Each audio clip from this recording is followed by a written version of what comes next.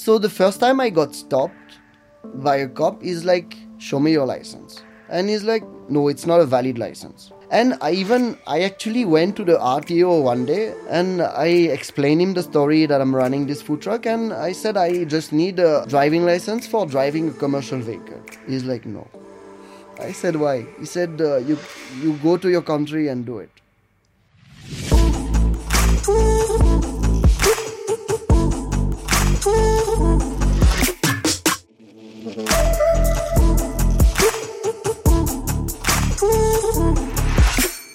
Welcome to Millionaire Mondays, the show where we bring you the stories of real Indian startups told by the entrepreneurs that built them.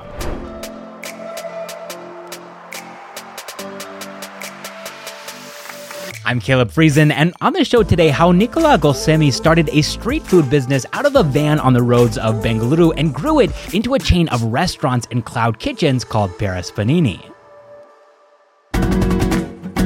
French food is pretty famous. Ratatouille, croissants, crepes, crème brûlée, escargot, macarons, and baguettes. And in fact, in France, people often turn baguettes into sandwiches. In Italy, a similar kind of sandwich is called a panini. And it was actually this famous sandwich that Nicolas Grossemy built his entire India business around. But before he'd ever stepped foot in India, Nicolas had actually been working in the food industry from the age of 18. He started by waiting tables for pocket money while he was studying economics and finance in the French city of Lille. And when his studies took him to Marseille, he again got a job at a restaurant while completing his master's degree in international management and entrepreneurship.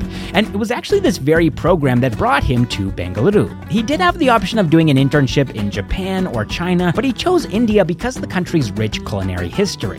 When his internship in Bengaluru ended, he had the option of returning to his home country of France, but decided to start up instead.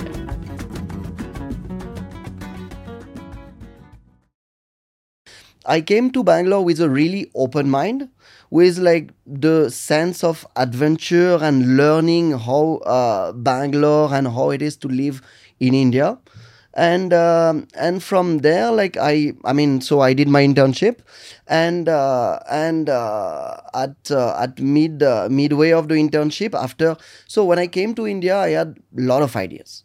So for me, like the first 3 months in India were also like, I discovered the country, I learned about the culture. It was very important for me to understand like how, not just in terms of business, but how people live and how people like, overall the culture in India, because it's something completely different. This was when? 2013? So it was in 2014. 2014, okay. Yes, almost, it's been almost a decade I'm here. And it's amazing that when you came here, I mean, this is the Silicon Valley of India, right? This is the startup capital of the country. And I think you were actually writing your dissertation on startups, right? That's correct. So I came to India and I had in mind to write my master's dissertation about how to set up and how it is to do business in India, how to set up a company and how to do business in India. And I had at this time my partner, like I was doing a dissertation with someone, and she was at the same time in China, and she was also doing the same thing, writing about the same subject, but in China. So it was two different things, in the sense two different country. Like China is was quite already developed at this time, and I was in something more like a booming city. Like as you said, Bangalore was like the capital of the IT at this time, like a lot of highlights for Bangalore. So that's why also, like when I came here, I was not so I was wondering what is happening in Bangalore and how is the life here, but I felt I'm not going to like undeveloped kind of city where like I could see that like the IT was like running all over, and with a lot of engineers and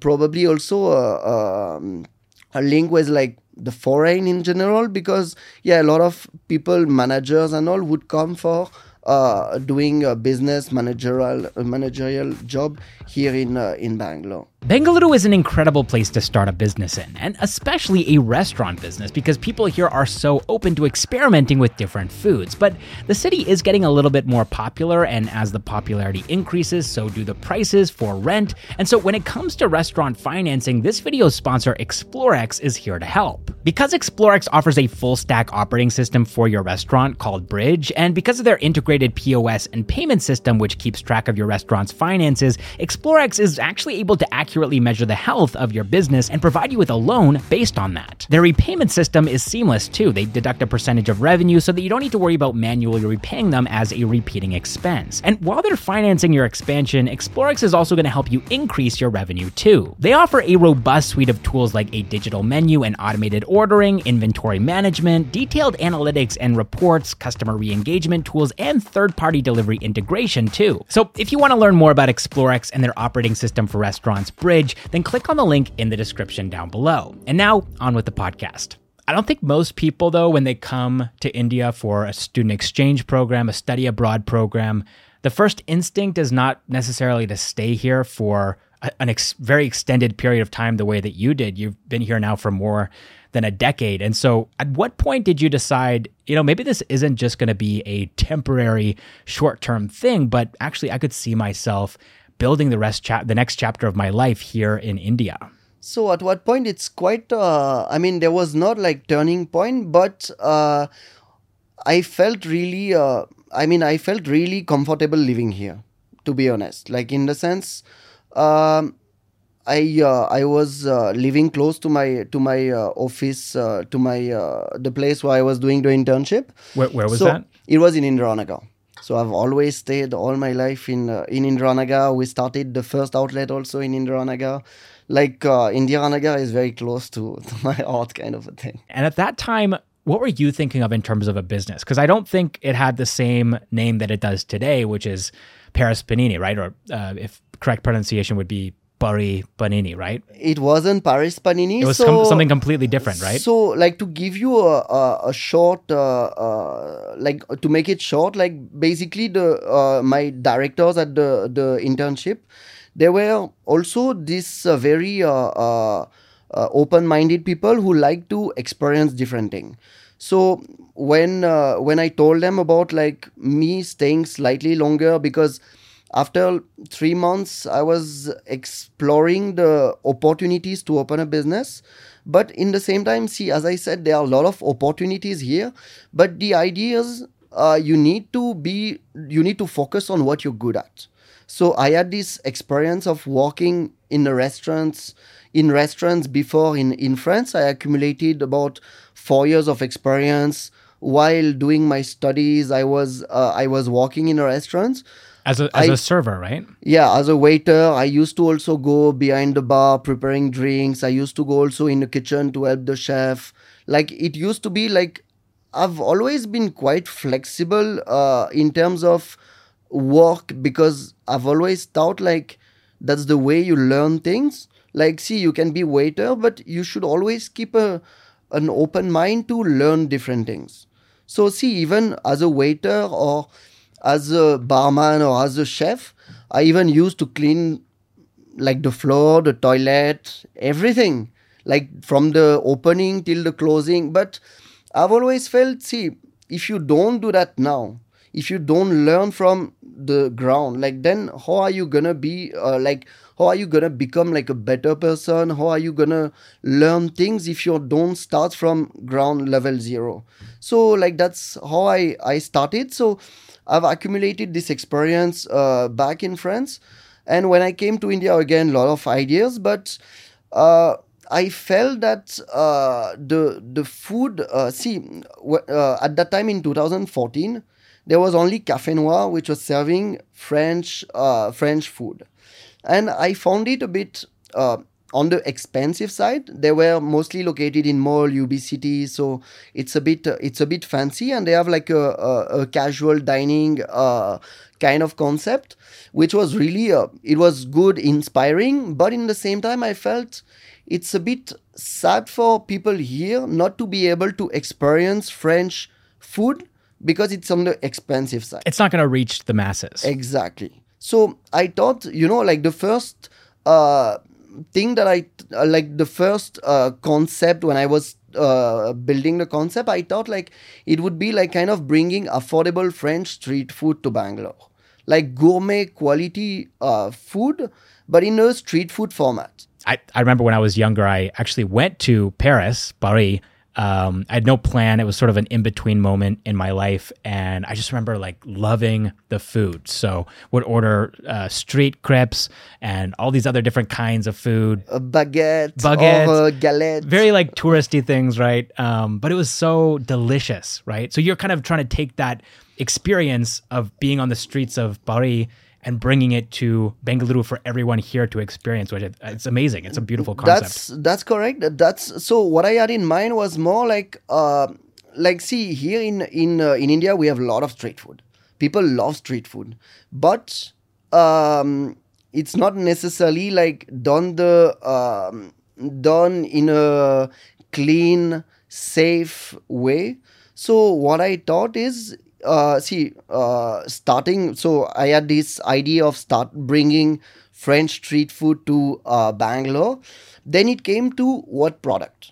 So the product was to start a food truck, it needs to be like quite, your setup needs to be quite efficient, because you have only that much of space, you have only that much of storage, you have only that much of equipments to serve the people, and yeah, this area is quite restricted. But before we get there, I just want to know why a food truck? Why not, like for example, Biraja from Biggie's Burger? Why not a fabricated booth, right? Or maybe like a ground floor sort of arrangement, like just a normal cafe. Why was it a food truck? So this story came. We brainstormed with my partners, and we actually thought at first to start a bistro.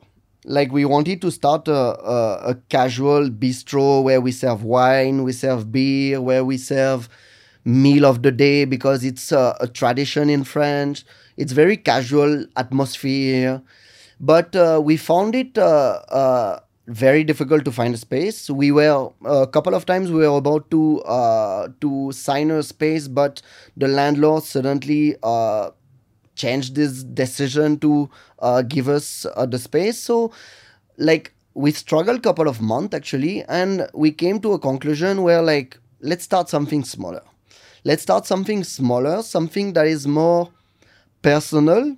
Like we had this wave in France of food trucks as well in US, and that was quite a good like successful stories and wave in Europe and in US.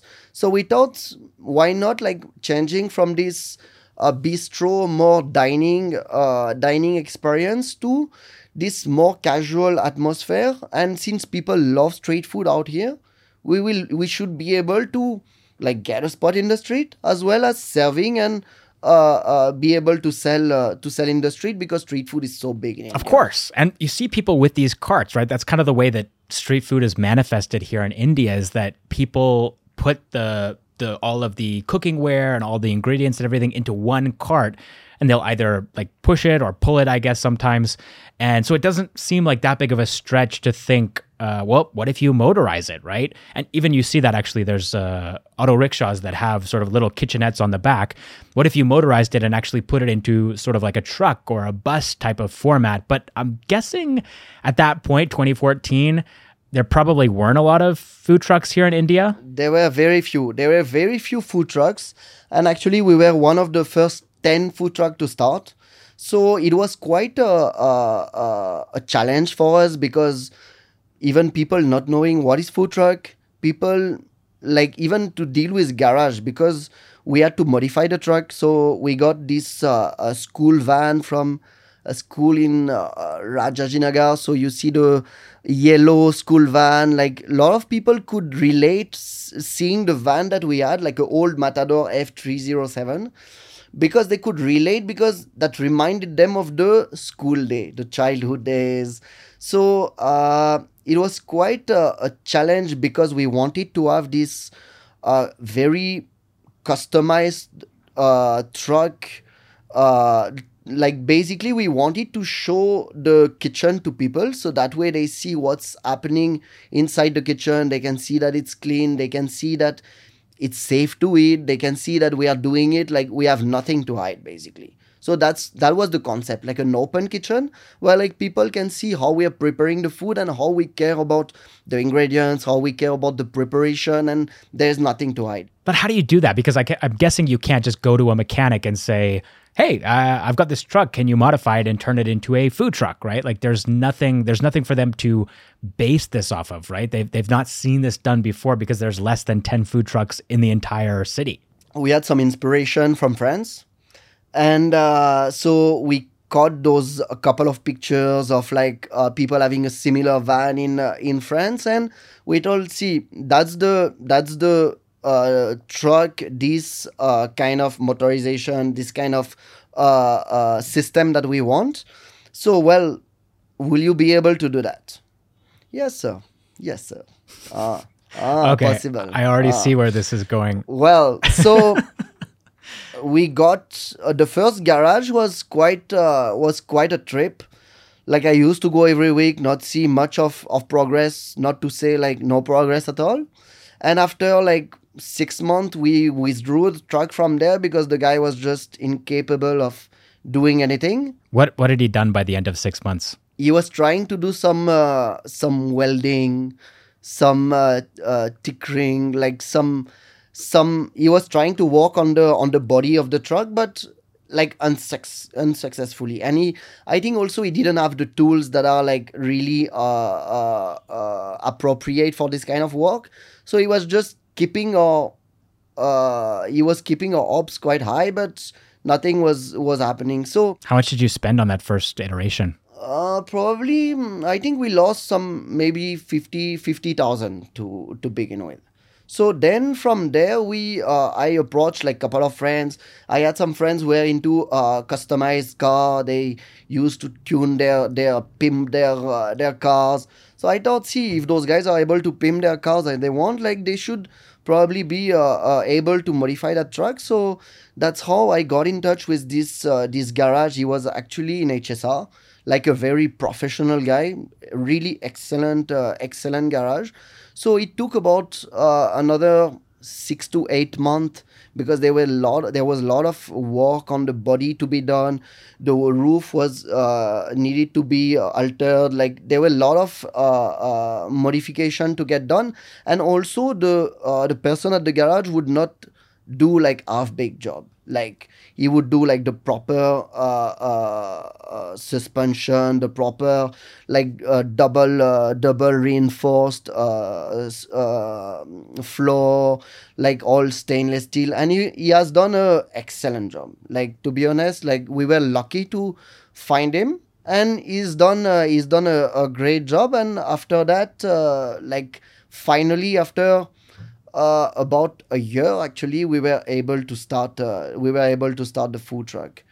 So everything that happened before that point too, though, like I think there's more pieces here, right? For example, the company logo is quite iconic, eye-catching. Also, the company name, is it Le Casse-Croûte? Le Casse-Croûte. Le Casse-Croûte. Which means also, so it's called Le Casse-Croûte. So we wanted to, while brainstorming with my partners at that time, we really wanted to have something authentic, something that people feel that, oh yeah, it is a French thing.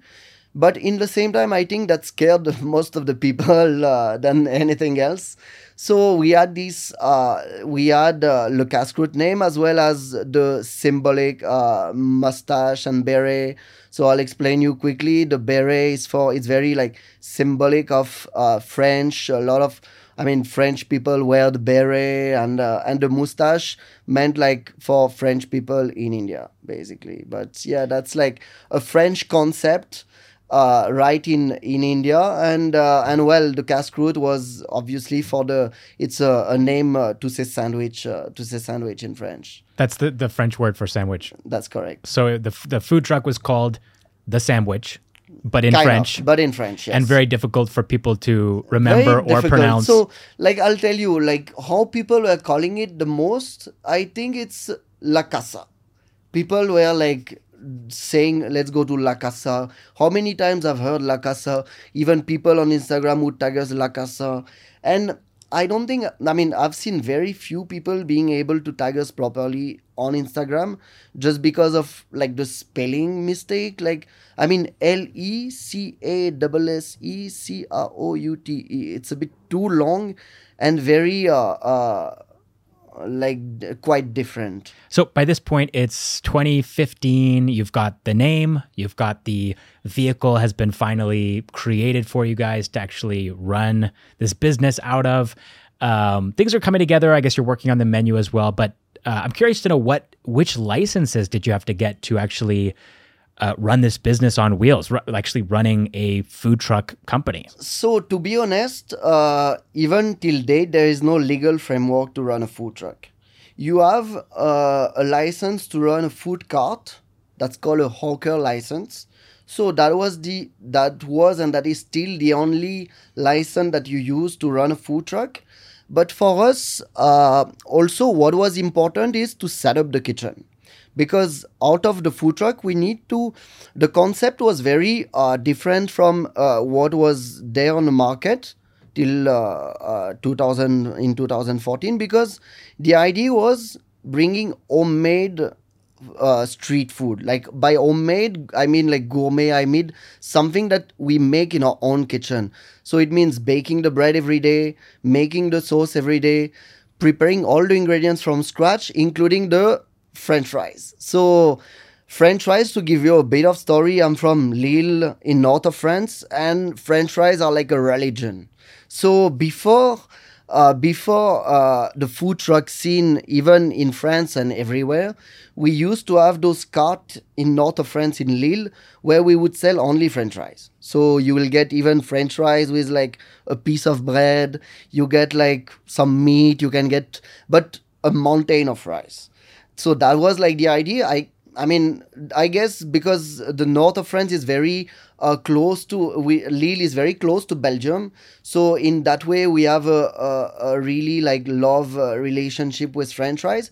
So for me, when I came to... Have you heard of poutine, by the way? Yeah, of course. Of course. I actually made poutine at Casse-Croûte at some point. That's like one of my favorite like Canadian foods. I'm not sure how Canadian it is, but like, yeah, French fries, I guess like the broth, cheese, like and gravy, broth. Yeah, exactly. It's delicious, but so bad for you. I know.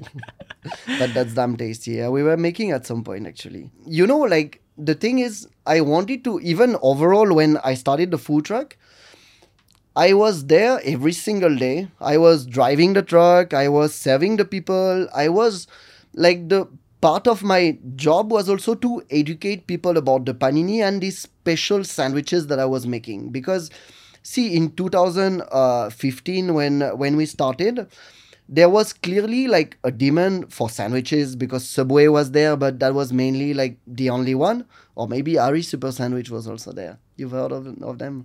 No, but So very anyway, few, very few brands. But very few brands were there, and like seeing this kind of product in a food truck is a bit like, like it brings curiosity to people and they just wonder like what's happening in this truck. There's a white guy standing there, like it looks like quite a fancy thing, like what are they making? So then my like it was very important for me, the relationship that I built up with my customers, because it was mostly like a lot of education, like mostly like telling them like the benefit of this kind of bread. How do I make the mayonnaise? Like, why is it like creamy? Why is it tasting like different also? And you know, the thing is, even most of the people, I mean, a lot of people used to tell me like, oh, so you serve to all foreigners. And that's quite a, like, first of all, stupid question, because we are in India and why would I like serve to foreigners in India? That's a pretty small TAM. Exactly. So the idea was like I was bringing different flavors to all the customers, and like in a different way, in the sense that I was bringing it in a sandwich, the sandwich way, and like making it in house. And so even for that, I had to build a kitchen on the side, because to bake all the breads, make all the sauce and all of that. So that was, I mean, this part was also quite like I find my like it's quite funny, but I find my first years of Cascade being like really hustling. Like I would, if I have to summarize, like this couple of years from 2015 till 2018-19, I was kind of hustling. I signed up a place for my base kitchen to start the food truck.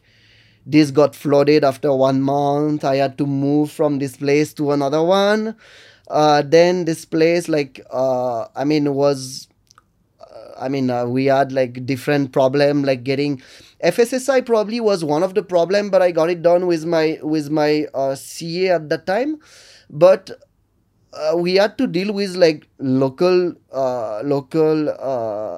Tell me about it without naming any names. Like, what was the situation? So see, like when you run, I mean, at that time when I was running this small place, literally I had to pay someone to not have any trouble. Not have any trouble on this place as well as the food truck. But you had to hire some muscle.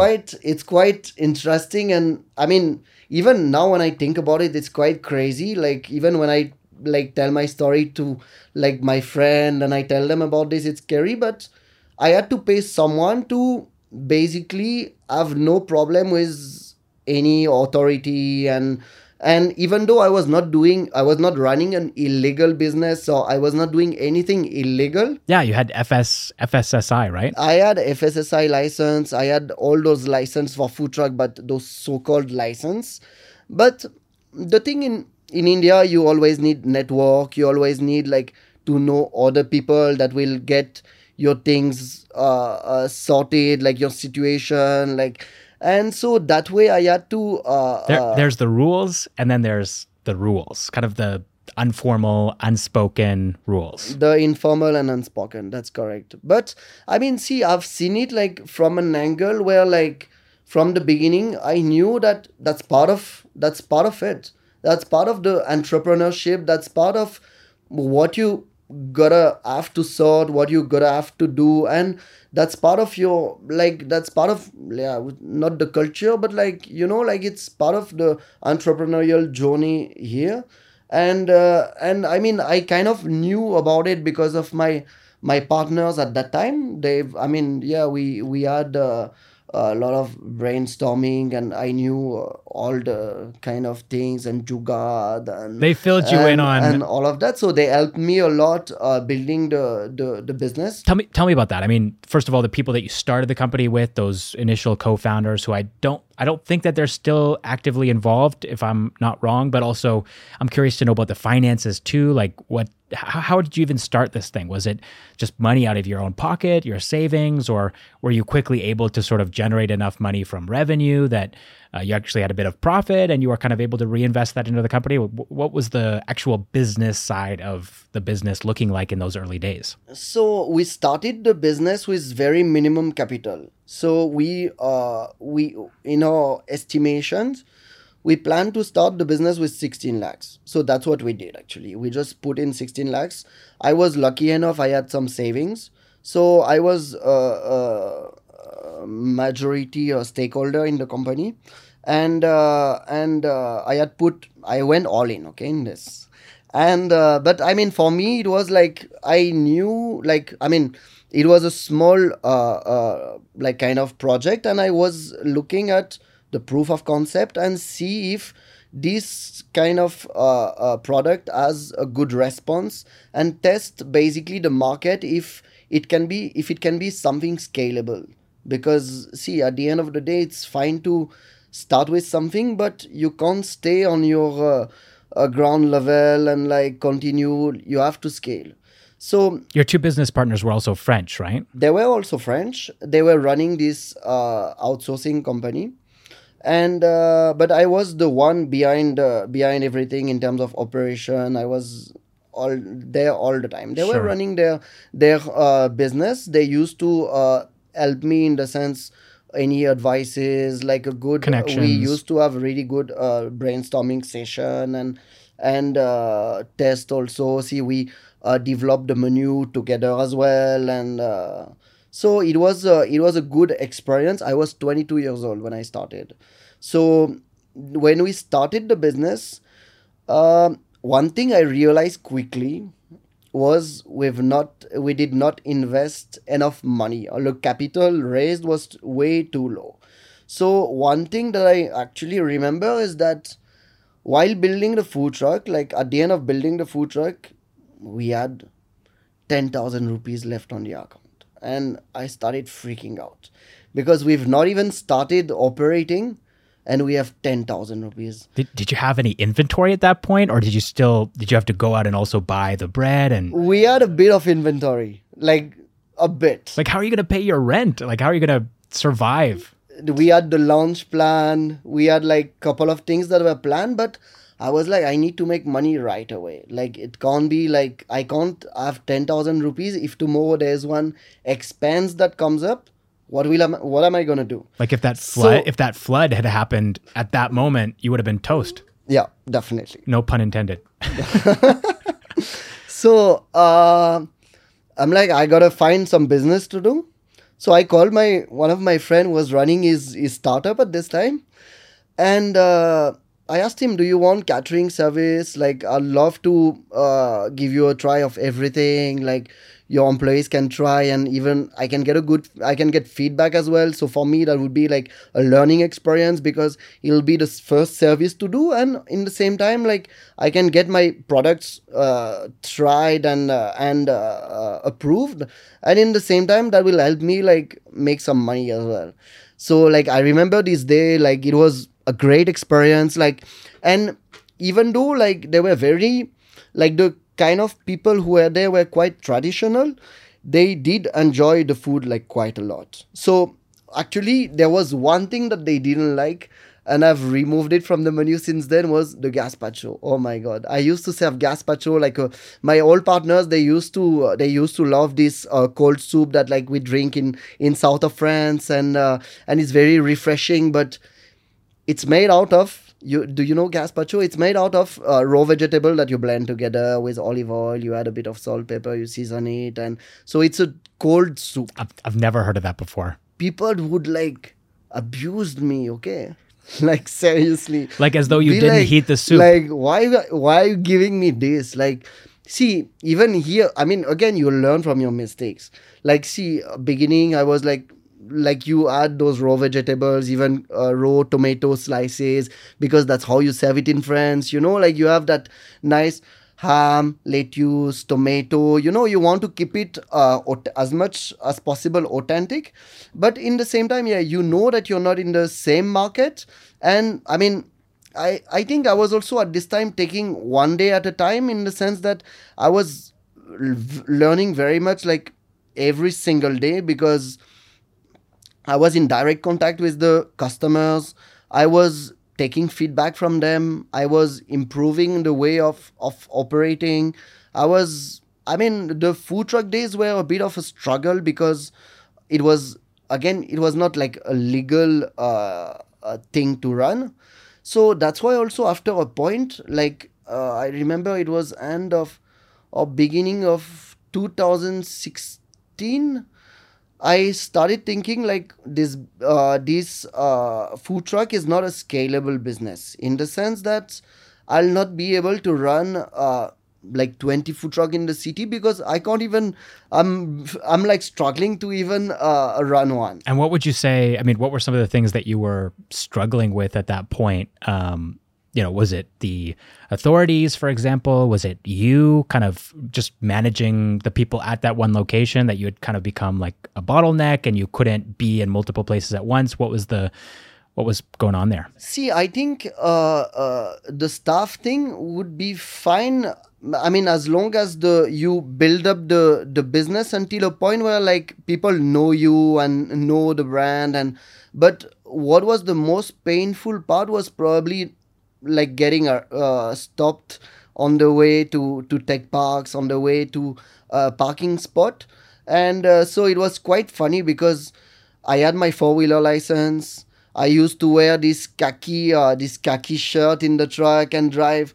So the first time I got stopped by a cop is like, show me your license. I give my license. This guy was like so he was wondering, yeah, exactly, so shocked that I have a license. He let me go.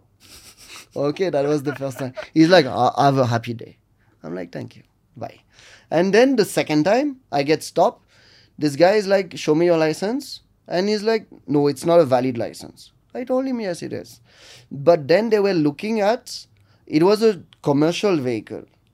So I didn't have this commercial driving license. Oh. So that's when it started becoming like a problem. And I actually went to the RTO one day and I told him, see, I'm running a food truck. I went with some local people because otherwise, like, I would not have access to like even talk to the No, the RTO commissioner is like over there. Like, the definition of chaos. There's no way to even navigate that thing if you don't know what you're doing. That's well said, yeah. So I go there and I speak to the commissioner, like the guy representative there, sitting on a chair. And I explain him the story that I'm running this food truck, and I said I just need a commercial, like the driving license for driving a commercial vehicle. He's like, no. I said, why? He said, you go to your country and do it. Well, did you try to, No. I mean, weren't the people with you told you like Yeah. you need to pay this guy to make this happen? We did talk to him in the sense like what possible way we can do it, but he was like, no, I'm not gonna give you. I'll definitely, like, no, you go to your country and do it. And I was like, okay, so then there's no Legitimate. legal way to get it. So I might as well, like, I mean, at that point of time, I think I also got in touch with this person who was clearing everything for me. So, like, I got things simplified with dealing with authorities. Oh, your guy. Yeah, Your- my gunda, yeah. Yeah, your gunda. So I got things simplified with authorities, but the problem was it was still hurting me in the sense that, see, how do I scale this business? So what happened also at the beginning is, so I had this place in the base kitchen was in Tipsonra, and I had people seeing the truck and coming to the kitchen. So I was like, You were operating the truck like opposite of the kitchen, basically. so yeah, the truck was used to be parked in front of the kitchen, and we used to actually serve in front of the kitchen. I remember the first day we opened this truck opposite the kitchen, we served about 250 people. That was mad. So the kitchen was there. I used to tell those the people who were with me, like, go and bake more bread, make more bread. That was like kind of chaotic, but that made me think of like, wow, it's so like great to see such a response. Like, means that, see, even I knew that people in Bangalore are very like open-minded about trying new food, new cuisine. So, like, they were also curious, and our price point at that time was quite low, in the sense, like, let's say for a sandwich you would pay like 150 rupees, which is quite affordable when you think that the bread is baked on the same morning, the sauce are made also, and all of that. So it was quite affordable. So And it's gourmet, basically, right? I mean, 150 rupees. I just wish I had known about this place at that time, because it sounds like, I mean, it's a steal. I would have been there every single day. What did people think about the price point? yeah, it was affordable. Now the thing again is, it was more about like educating people about the product, because, see, people would see here in India the bread as, like, people see bread in a different way. Like, we have those chapati, we have naan, we have like a different, you also have those pao that I love. But like, you have a different way to serve bread. You have a different kind of bread, and this panini bread was like very different from what people usually have. Like, see, like, people, at the beginning, I remember some people they would say burger, you have burger. And I was telling them I have French burger. It's a French burger. So that way they would understand it. Sometimes, you have to use like different words to make people understand in their own way. So that's how, like, basically I mean, I was very close to the brand. I was like even doing deliveries myself sometimes. Every like single like customer experience for me was very, very, very important. So to a point where like, yeah, if there were any complaints, I would go myself. I would call the customer, send me your location, and go and make sure that the delivery is done properly in the right way. And see, that's how I feel also like building a sustainable and healthy business is like making sure that you build trust with your customers. And like for me, I started this out of passion, and I was working in restaurants before. Restaurant industry is not like the easiest industry. Like you work at odd hours, you work like 16 hours in a day. Like it's like mad. But what I what made me continue this way is just that it made me like a better person to start with, but also like I like it's just passion that just build up around this hospitality, like the hospitality industry in general, and this relationship that you have with people that you build up, and people you see coming back and you see that they are happy. And so that's a great, for me it's like the best feeling. And like the fact that like at least you've made someone happy and like and made him like discover something different. Okay, so what I'm hearing here, though, is that you're doing it for a lot of reasons, right? You're running this business for passion.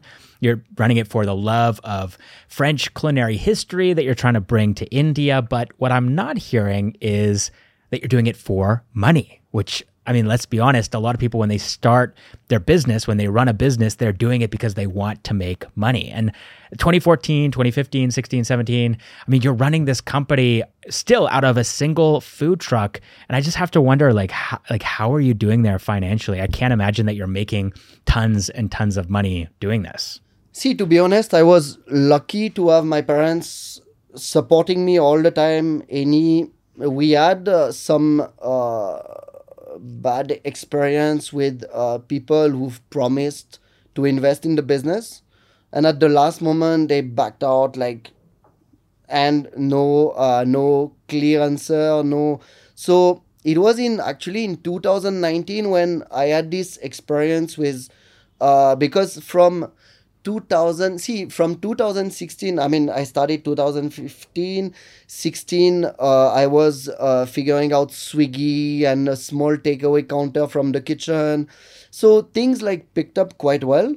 And from there I thought, okay, we need to scale the business because it's getting a very good response.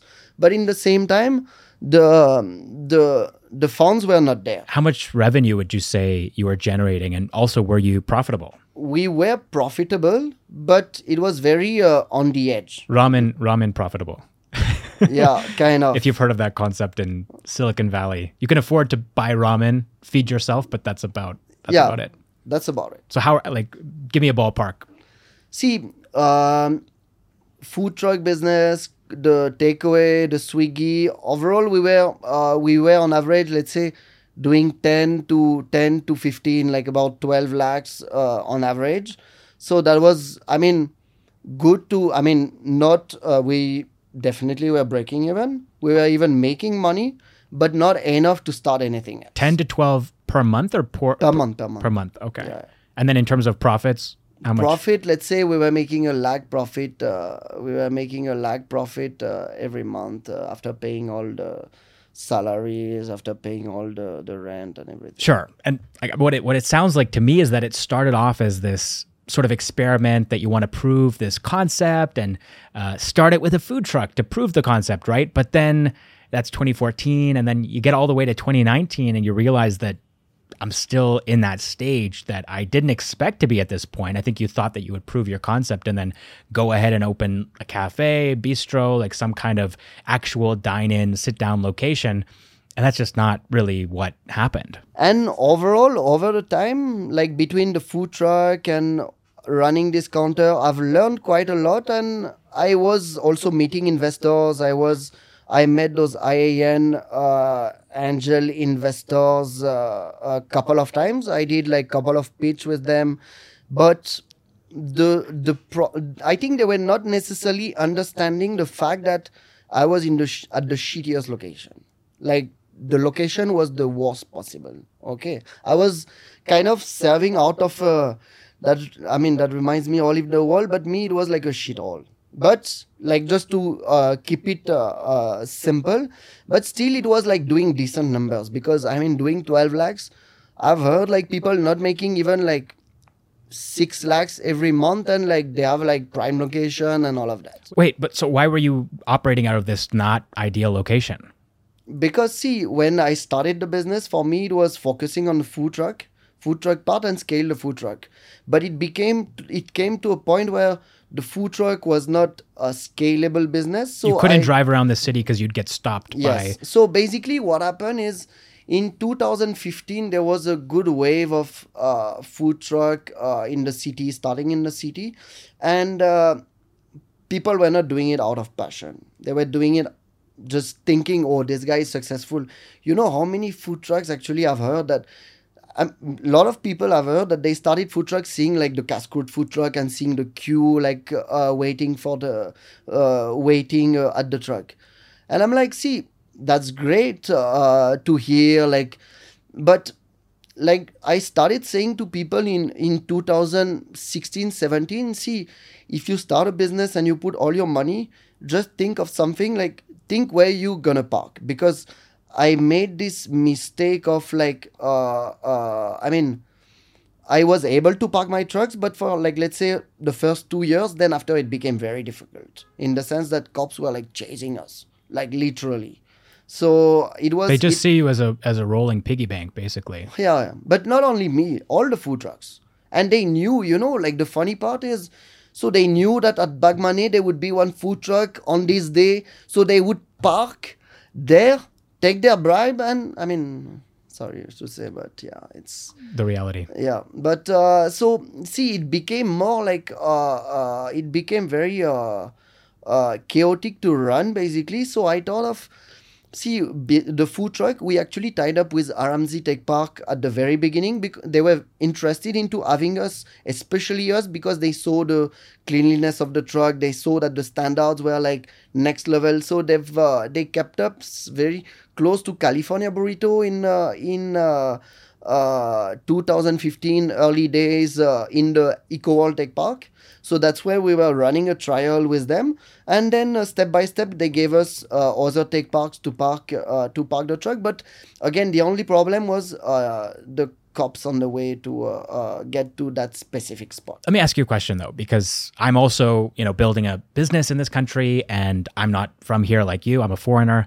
And I think the path of least resistance for a lot of us is actually to go back to our country of origin, right? And unless you've given up your citizenship or your passport, that's something you can do like on the day that you make that decision. Was there ever a point, especially towards 2019, where you thought maybe it's time to just head back home and this was fun, but it's obviously not something that's going to work out in the long term? To be honest, no. So one thing that is, I think, really important in the entrepreneur journey is to always believe in your product, in your concept. If you don't believe in your product, even if one day you're like thinking like, oh, is it actually working? Like, is it, sometimes you have this question, you question yourself, you question like, how am I like even capable of scaling the business? So, but one thing I knew is the product is excellent, and I've always believed in the product. I was also thinking like, I mean, like, if like I was in the food truck, always eating in the truck for like, even once. So like for 2 weeks, every single day we were on the road. I remember eating those panini 2 weeks straight, lunch and dinner. I was eating only panini. And I was also thinking like, if I was not doing this, like, oh my God, like, I mean, it's so good. Like, I love the product so much that, like, I mean, I had this feedback from all the customers, from my friend, that like they love the product. So like that's also how that kept me like going. And like, and we got a lot of highlights on the food truck when we started, because as like foreigner, we got interviewed by Vice. So Vice, like one journalist flew down to Bangalore to take like basically like 3 days in our life. Like it was amazing, like it felt amazing. Like there were a lot of people like wondering like, why is this French guy in India like running a food truck? So they were like, it was kind of a different story compared to like the ordinary like tech person who comes, set up a tech company, raise money, and then go off the. But It became a part of your identity. yes, You're not yes. just a French guy in France. You're like the French guy In Bangalore, yeah. in Bengaluru. That's true. Okay, so the Running next La Casa. yeah, La Casa. The next phase of the story here, after you kind of, for lack of a better word, you kind of got screwed by these would-be investors, and they didn't invest, right? Luckily, or they don't own equity in the business. No. So the next part of the journey starts in what I've understood to be a locker room, like a changing room, right? Yeah, that's that's part of the story as well. So basically, I'm someone who see, I was at that time, I was raising money, I was talking to a lot of people, and so I used to go to this place called Volt on 12th Main in Indiranagar, and even there I actually met a lot of interesting people, a lot of entrepreneurs, a lot of restaurateurs as well. So like for me, I would not miss any opportunity to discuss about my business, as well as the fact that I was raising money. Because actually what I discovered in India is that a lot of people have money to invest, and they don't necessarily know like what investment to do. And so basically you have to sell them something, in the sense that, see, sell them your business, in the sense that they would want to invest in your business as well as the person. Because see, when you invest in a business, it's not only just the business. You invest in someone's expertise, you invest in someone's story, you invest into someone who actually like, who holds the project quite tight. So like it was in July 2019, in the changing room of Volt, I meet the founder of Pizza Bakery, and I discussed quickly with him, and mentioned the fact that I was looking for investors in this project, because like the product is not getting as much visibility and as much popularity as it should. Because it's an exceptional product. It's just not in the right place. Exactly. This was Nikhil, right? That was Nikhil, exactly. So Nikhil told me that's interesting, but and we do actually invest in projects like food projects, into projects. So if you want, we can meet. If you want, we can meet tomorrow. We'll come with my brother, and we can discuss details, like, and see your kitchen, see like the foundation, see your food truck, and see if actually we can come to an agreement, something together. So I was like quite excited about it, like, and they were very responsive and very quick, because the next day itself I met them with their head chef, who is still chef guru from the pizza bakery. So they came to my kitchen. I think they kind of shocked at the beginning, because they didn't expect a French man running like this kind of kitchen. As I said, like it was a like ground floor, mid ground floor, basement, and it was an old printer. So that old printer had made like one entrance that was like this hole in the wall where you would go under and get inside the kitchen. It was like quite shaky, and I had put up like 4 benches, 2 tables outside, like all wobbly. And so they came here. They obviously tried the product, tried many things on the menu, and they were kind of convinced that there's potential in the product. So that's where like we started discussing about like scaling the product together, and they thought also of not just getting involved as a sleeping partners, but like being really like active into scaling the product with me. And that's where like we came to a conclusion that like yeah, we came to an agreement where like yeah, we decided to partner together, and yeah, find a better place for the business, find yeah, better location. We talked about like the ambience, talked about the concept, talked about like many things. We've reviewed like deeply the menu that we were having, reviewed like lot of things. It was a lot of brainstorming at the beginning, but very like insightful, and very a good learning from them as well, because they were running the pizza bakery. And to be honest, I love the pizza bakery. And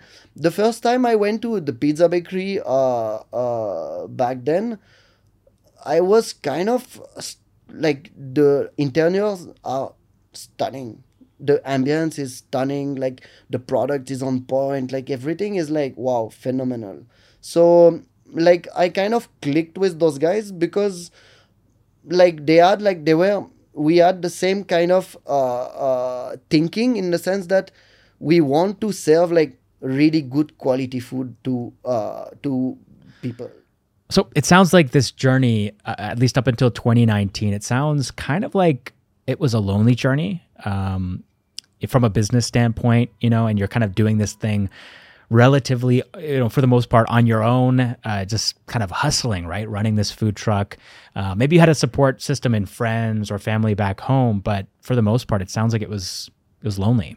Yeah, heads down, running operation, doing pretty much everything, between the finance, between like, see, even that's also one thing when like you start a entrepreneur journey at 22nd, you go all in, but with not that much of capital, like you learn things pretty much the hard way. And like, see, I could afford a accountant, yeah, for sure, but I also wanted to put my head into it. So at the end of the month, I would tally all those expenses. I would see how much I'm making, how much electricity I'm paying, and figuring out pretty much all the metrics to, at the end, build a sustainable business. But how did it feel? I mean, when Nikhil and Abhijit came in as partners in the business, like, I'm guessing it felt good, right? Did it feel good? It felt amazing. It felt amazing to have this support, but also in terms of business, that it's like something that was also really straightforward, where like we were not going to scale the brand until and unless like we have a profitable unit. So when we decided to open the first one, we were looking for a place in Indiranagar, because Pizza Bakery was already in Indiranagar. I had built a data, like a customer base, like quite strong in Indiranagar itself. So we found Indiranagar to be the best location to showcase our product and probably give a good experience. So we were looking for a space in Indiranagar, and we were lucky that the space next to Pizza Bakery got vacant, but we had to wait a couple of months. So, but in the meantime, we were working on the menu, we were working on our strategy, we were working on the branding as well. So there were a lot of back-end work that needed to be done, but that way we were ready at the time of starting really the new Paris Panini, like the Cascru 2.0, yeah, kind of. I like the rebrand. I think it's a little bit more accessible. I mean, I'm sure even a lot of people don't know what a panini is. Yes. Even it's not a super common food in my country, Canada, but I've heard of it, right? So I think it's a bit more approachable, and people know the city of Paris. Yeah, that's true. So at the beginning, we had this tagline of French street food, but after all, we renamed it to gourmet sandwiches because we found it like gourmet French street food it is a bit too generic, and also what is French street food. Exactly. So like we renamed we rework on the tagline to make it gourmet sandwiches, and later on, couple of months ago, we just started wraps, and now it became sandwiches and wraps. How'd you guys look at pricing too, by the way? I mean, I think as you described back in the early days, it was around 150 rupees per sandwich. I'm guessing though, with the gourmet tagline, the price went up. We did increase the price a bit, but we didn't keep it too high at the beginning to make it like, see, people, like especially the first few years, they were still like discovering the brand. Even right now, there are still a lot of people discovering the brand, and we see this but while expanding to a new location, because see, our foundation is Indiranagar, but like not everybody is like see, a lot of people in Indiranagar, the kind of customer that you serve in Indiranagar are not the same as like when you go to other location. Like it's a different way of living, a different way of thinking, a different kind of audience. Okay, so like that's why for us, obviously, we keep a close watch on food costs and all our expenses around any unit, but that was very important to keep it.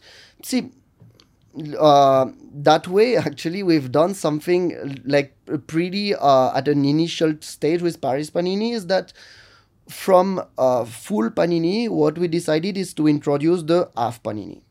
So to make it more affordable to people, but as well give them the opportunity of trying different things. Because see, as we said, the bread here, it's like something different. People have a different approach. So you don't want them to be full after eating one full panini, right? So we had this idea of starting the half panini format, and that was quite a good move. Like we had a really good response, and that way we were able to increase our APC, like increase our even overall profitability, because people were trying different things. And see, even being called Paris Panini, we want people to experience the French fries. We want people to have even ratatouille. We have this French ratatouille. We want people to have crepes as well, because we have sweet crepes on the menu. We want people to try different things. So like a way to make it slightly more affordable to them was to work on, again, I would consider this as working on the concept, because like changing the size of the panini, as well as even changing the portion size, like a combo size compared to a regular portion. So, and that's what I like about, I love about Paris Panini, is that our concept is very dynamic. See, today we are on 12th Main selling in a brick and mortar. Tomorrow we can be at a stall at Zomaland, because just to name one, because we've been there also. We did that again about 6 months ago. Like, that's what I love the most about this kind of concept, is you're not restricted to one single place where like you're doing fine dining, you're giving obviously an experience, but like for us, we have a different way to give like experience. And probably I've learned it also, like this way with my casse-croûte days, is like one day I'll be doing the food truck in an office, but the next day I can be like, I did serve for weddings as well, like wedding ceremony, like people wanted the food truck. So cool. So like that's also something that we keep in mind when we grow the business, because growing the business with one vertical is not necessarily the right way to grow the business. And what I love the most is like this dynamism that we have, like to be able, like even to start a pop-up, tomorrow start a cloud kitchen, to like, and a couple of months after start an outlet. That's why even for us, we've been lucky and we've been able to scale. It's So this cloud kitchen business, so after starting this Indianagar unit, we had the opportunity of starting a cloud kitchen in Belroad. So that was this actually second unit, the second kitchen. And for us, starting cloud kitchen is a way to um, experiment with different location without having the burden of like investing in a proper dining outlet, because investing in a dining outlet is, it's costly, it's damn expensive. And your dine-in locations are beautiful, by the way. I mean, I've been to the one on Church Street, and everything is just the stylization of the interior. Everything feels very distinct and different from something I've seen before in India. The decor, clearly you didn't just go to some random nearby shop and grab whatever they had. Like everything is custom, even down to the uniforms of the staff, which are very iconic and kind of eye-catching. So I think you guys have done a great job. But obviously, probably pretty expensive to set up. It is. And you know what I like, I mean, about our decor and ambience, like again, it's to give not just the product. And that's how I felt from the beginning when I started working in restaurants. People just don't come for a product. They can have it at home, they can order it, but they come for an experience. And as a restaurateur, that's what I would say I sell. I sell experiences with like the from the moment people cross the door at the outlet until they place their order, until they are greeted by the waiter, until they get the food. And from the moment they enter, basically until they leave the place, we are setting up the, like, giving the experience, taking care of them from their experience in the outlet, making sure that everything is clean, making sure that they have a good moment and a memorable moment, I would say. Because again, like they could just order it online, they could just, and like one thing we've learned also is that location is one thing, it's very important, but also the comfort that you give to your customer, accommodating them in the restaurant. Because see, if they don't have a comfort safe space to come and eat and dine, they will not first of all recommend it to anyone, and otherwise it will just become also like a cloud kitchen brand where like you just send from a window. And but see, the sending from a window was basically my experience before, especially when I was running Cascade, because the interiors were like not up to the mark at all. But that's why I discovered when while launching Paris Panini is that it was literally day and night. Location was like the main point. And that's, I would say, it's part of our marketing strategy as well. Because see, instead of spending tons of money in flyers or even Instagram promotion or anything, you visibility of the brand and visibility on a very well like a high crowded street would make a huge difference. And that's what I realized when I moved to Indianagar. My place where I was running the food truck was literally 500 meters away from the place I started Paris Panini, but it was day and night. And that's why, like, see, sometimes you have something that is placed like one street away, but the visibility and just the visibility, the fact that people can't necessarily see and pass through, and then you can miss like a lot of opportunity. So you set up this first location, which, as you said, very visible on the main street. And then the second location being a cloud kitchen. Was the decision to do that based on the fact that the pandemic had hit by that point? Because I know the first location, I think that was November 2019 you guys set that up? Again, like it was more like a trial run for us to see if it was worth investing in that location. Because see, like if you start a cloud kitchen, obviously it'll take maybe a couple of months to pick up, but you have to spend a bit of money on Swiggy ads, you have to spend a bit of money on Zomato. But at the end to get again visibility, the visibility that you don't get in the street itself. Got it. So, but it builds up, like in the sense that you get more visibility on Swiggy. Your brand become also more famous in the sense you're into targeting two different locations, and but the first cloud kitchen was Bell Road, and but the second outlet was Bellandour. So Bellandour was Eco World in a tech park, a small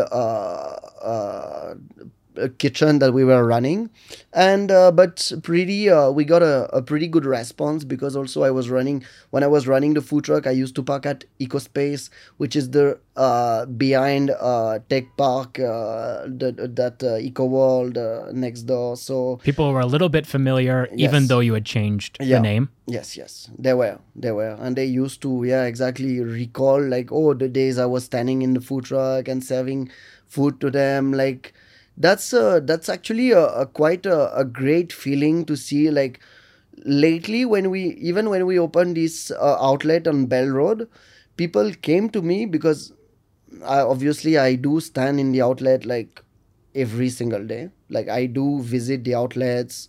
I spend time with the staff as well, understanding the operation and what goes right, what goes wrong, and what could be improved, of course. Because see, I still consider this company as a startup. We have like a dozen of location right now, like 7 dining outlets, 5 cloud kitchen. So All in Bengaluru. all in Bangalore. So as I spend as much time as possible in the outlet, I will walk from the outlet itself.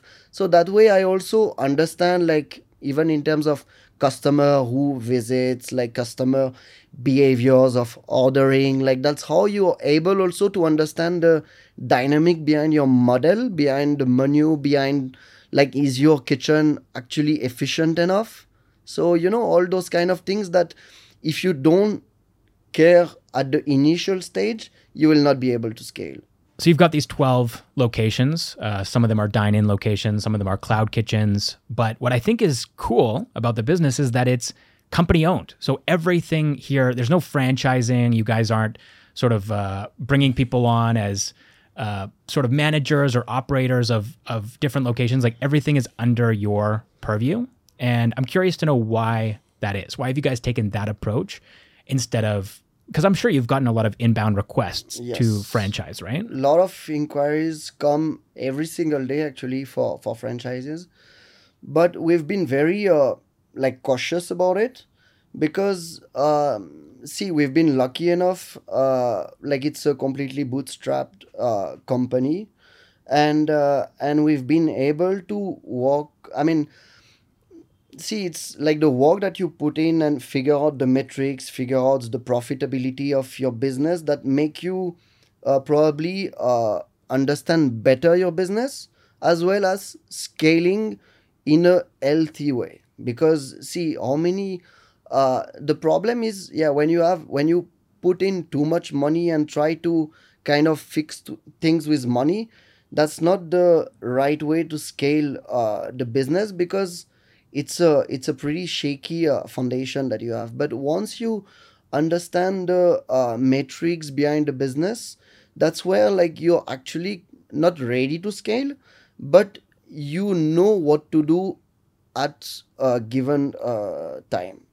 So like, yes, we've got franchises, but You mean we franchise requests? I mean, we've had franchisee requests, but we've been cautious, and we want to keep this control over the company and not give away anything, because like right now we are invested, like be it my partners or me, like we are completely invested in this business, and we know that the value that we add in the business. But when you start adding external part, like someone from outside, you never know like what can happen. You never know, because see, even we see it in our company, the people in the management side, they are very involved, dedicated to the company. Like it's great to see. But the more, like, I mean, we see the team overall, like the lower level, I would say, it's not like They don't really care about the business, but it's not the same level of determination that they have in terms of day-to-day It's just a operations. job And for them. exactly. So like for us, I mean, being in Bangalore, my partners are from Bangalore itself, so they know the market. They know, they have enough contact also to scale the business in Bangalore itself. And since Bangalore is quite wide, like we have enough of outlets to open before getting into another city. Because see, again, we are making everything on our own. The bread is baked daily, everything is prepared, sauce and everything. So for us, it's a lot of logistics in the sense that we have a central kitchen. So where like we've centralized all the kitchen prep. So basically, whatever comes in the outlet will be assembled and sent. Assembled, toasted, like eat up, whatever, and sent. So like we know that the foundation of the business is the central kitchen. So even if we want to go to another city, we'll have to find a way to probably, yeah, open a kitchen as well as probably couple of outlets to be able to break even the overall operation of this setup. So again, now we are concentrated on Bangalore because see, it's what we started in 2019, 4 years old. So like it's still new. We're still learning. We are still scaling the operation. We are still setting up the base, I would say. And yeah, probably soon enough we'll be able to scale outside of Bangalore. But yeah, I would say that first we want to really concentrate on Bangalore itself, because there's enough of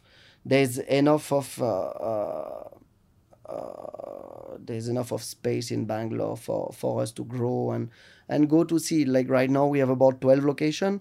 Like we could probably be around like 30 in the future, but we have space. And again, the thing is, with our concept is very dynamic. We can open in tech parks, we can open in malls maybe at some point, like it, but yeah, we have a way of scaling the operation and business that we are quite I mean, we have a more how to explain. It's a hub. What you're describing is kind of like a hub and spoke model where you have this central kitchen, but then those ingredients can be transported to, like you said, malls. It could be tech parks. It could be like a dedicated location on a main street.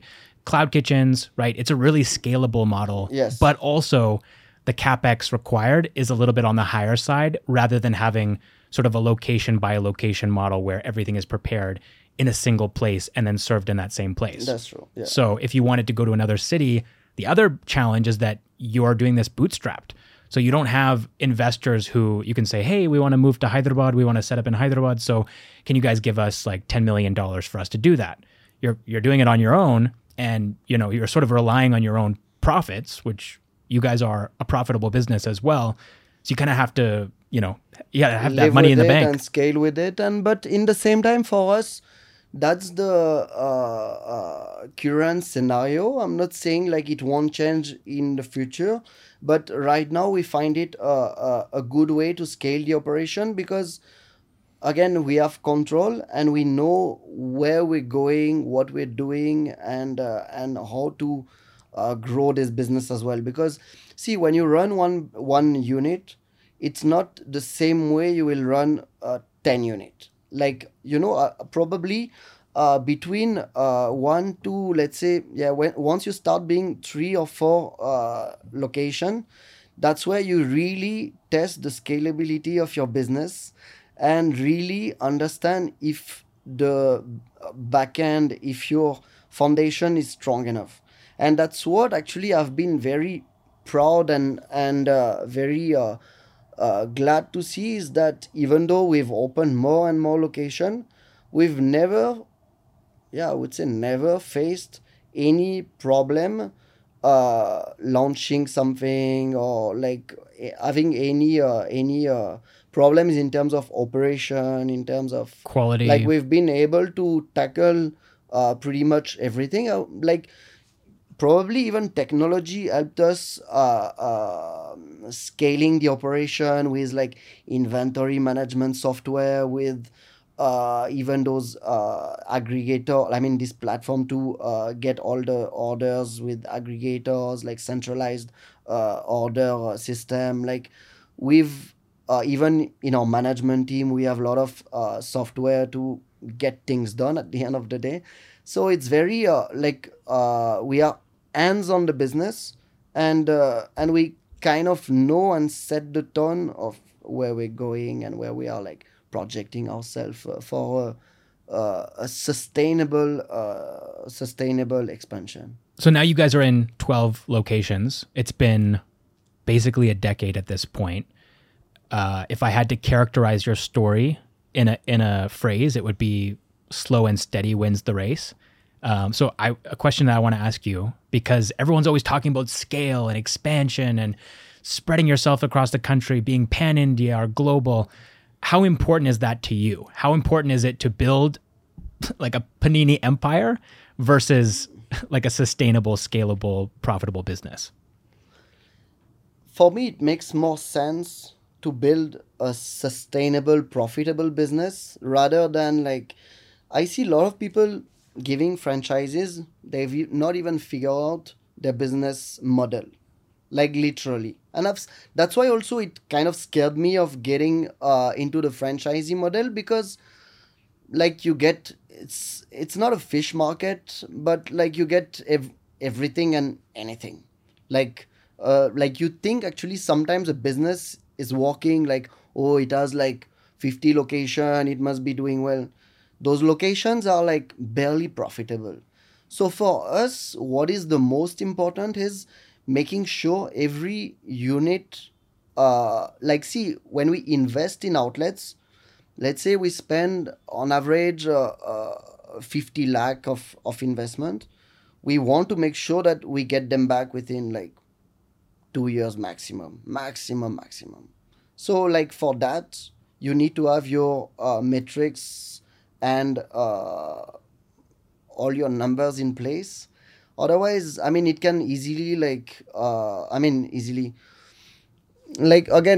you need to consolidate first your concept and your business metrics before being able to scale. So, but see, at some point we will probably get into this while building this Panini empire, definitely, because yeah, obviously I want Panini to be present pan-India. I want Panini to be everywhere. I want people to like obviously know like the brand and experience, but one Panini at a time, I would say. That was Nicolas Grossemy, co-founder of Paris Panini. And by the way, I asked Nicolas what his favorite Indian street food was, and here's what he said. You mentioned at the beginning of the conversation that you have tried a lot of Indian street foods. What's your favorite? Maybe it's do I need to pick one? Yes, you do. I'm going to force you to. You know, I came to a country actually that was kind of made for me because I love street food. I could live on street food. Now, if I have to pick one, I love vada pav. I love rolls as well. I remember like those, again, vada pav with goli. And the story of Goli is also quite inspiring. I'd love to have them over on a podcast as well. Even anything with naan, I remember having at this role place. They started a special like naan mish, so it was like between a sandwich and a naan thing. Like I love this kind of, but overall I love Indian food. It's so much of flavors, spices, and it's fascinating how like they are cooking the like overall even vegetables and how they spice it up. And see, overall I'm not a big fan of spices like hot, but I mean now I can kind of handle it. And yeah, like I mean I do like it once in a while. Thank you so much for watching or listening to the podcast this week, and I'll catch you in the next one.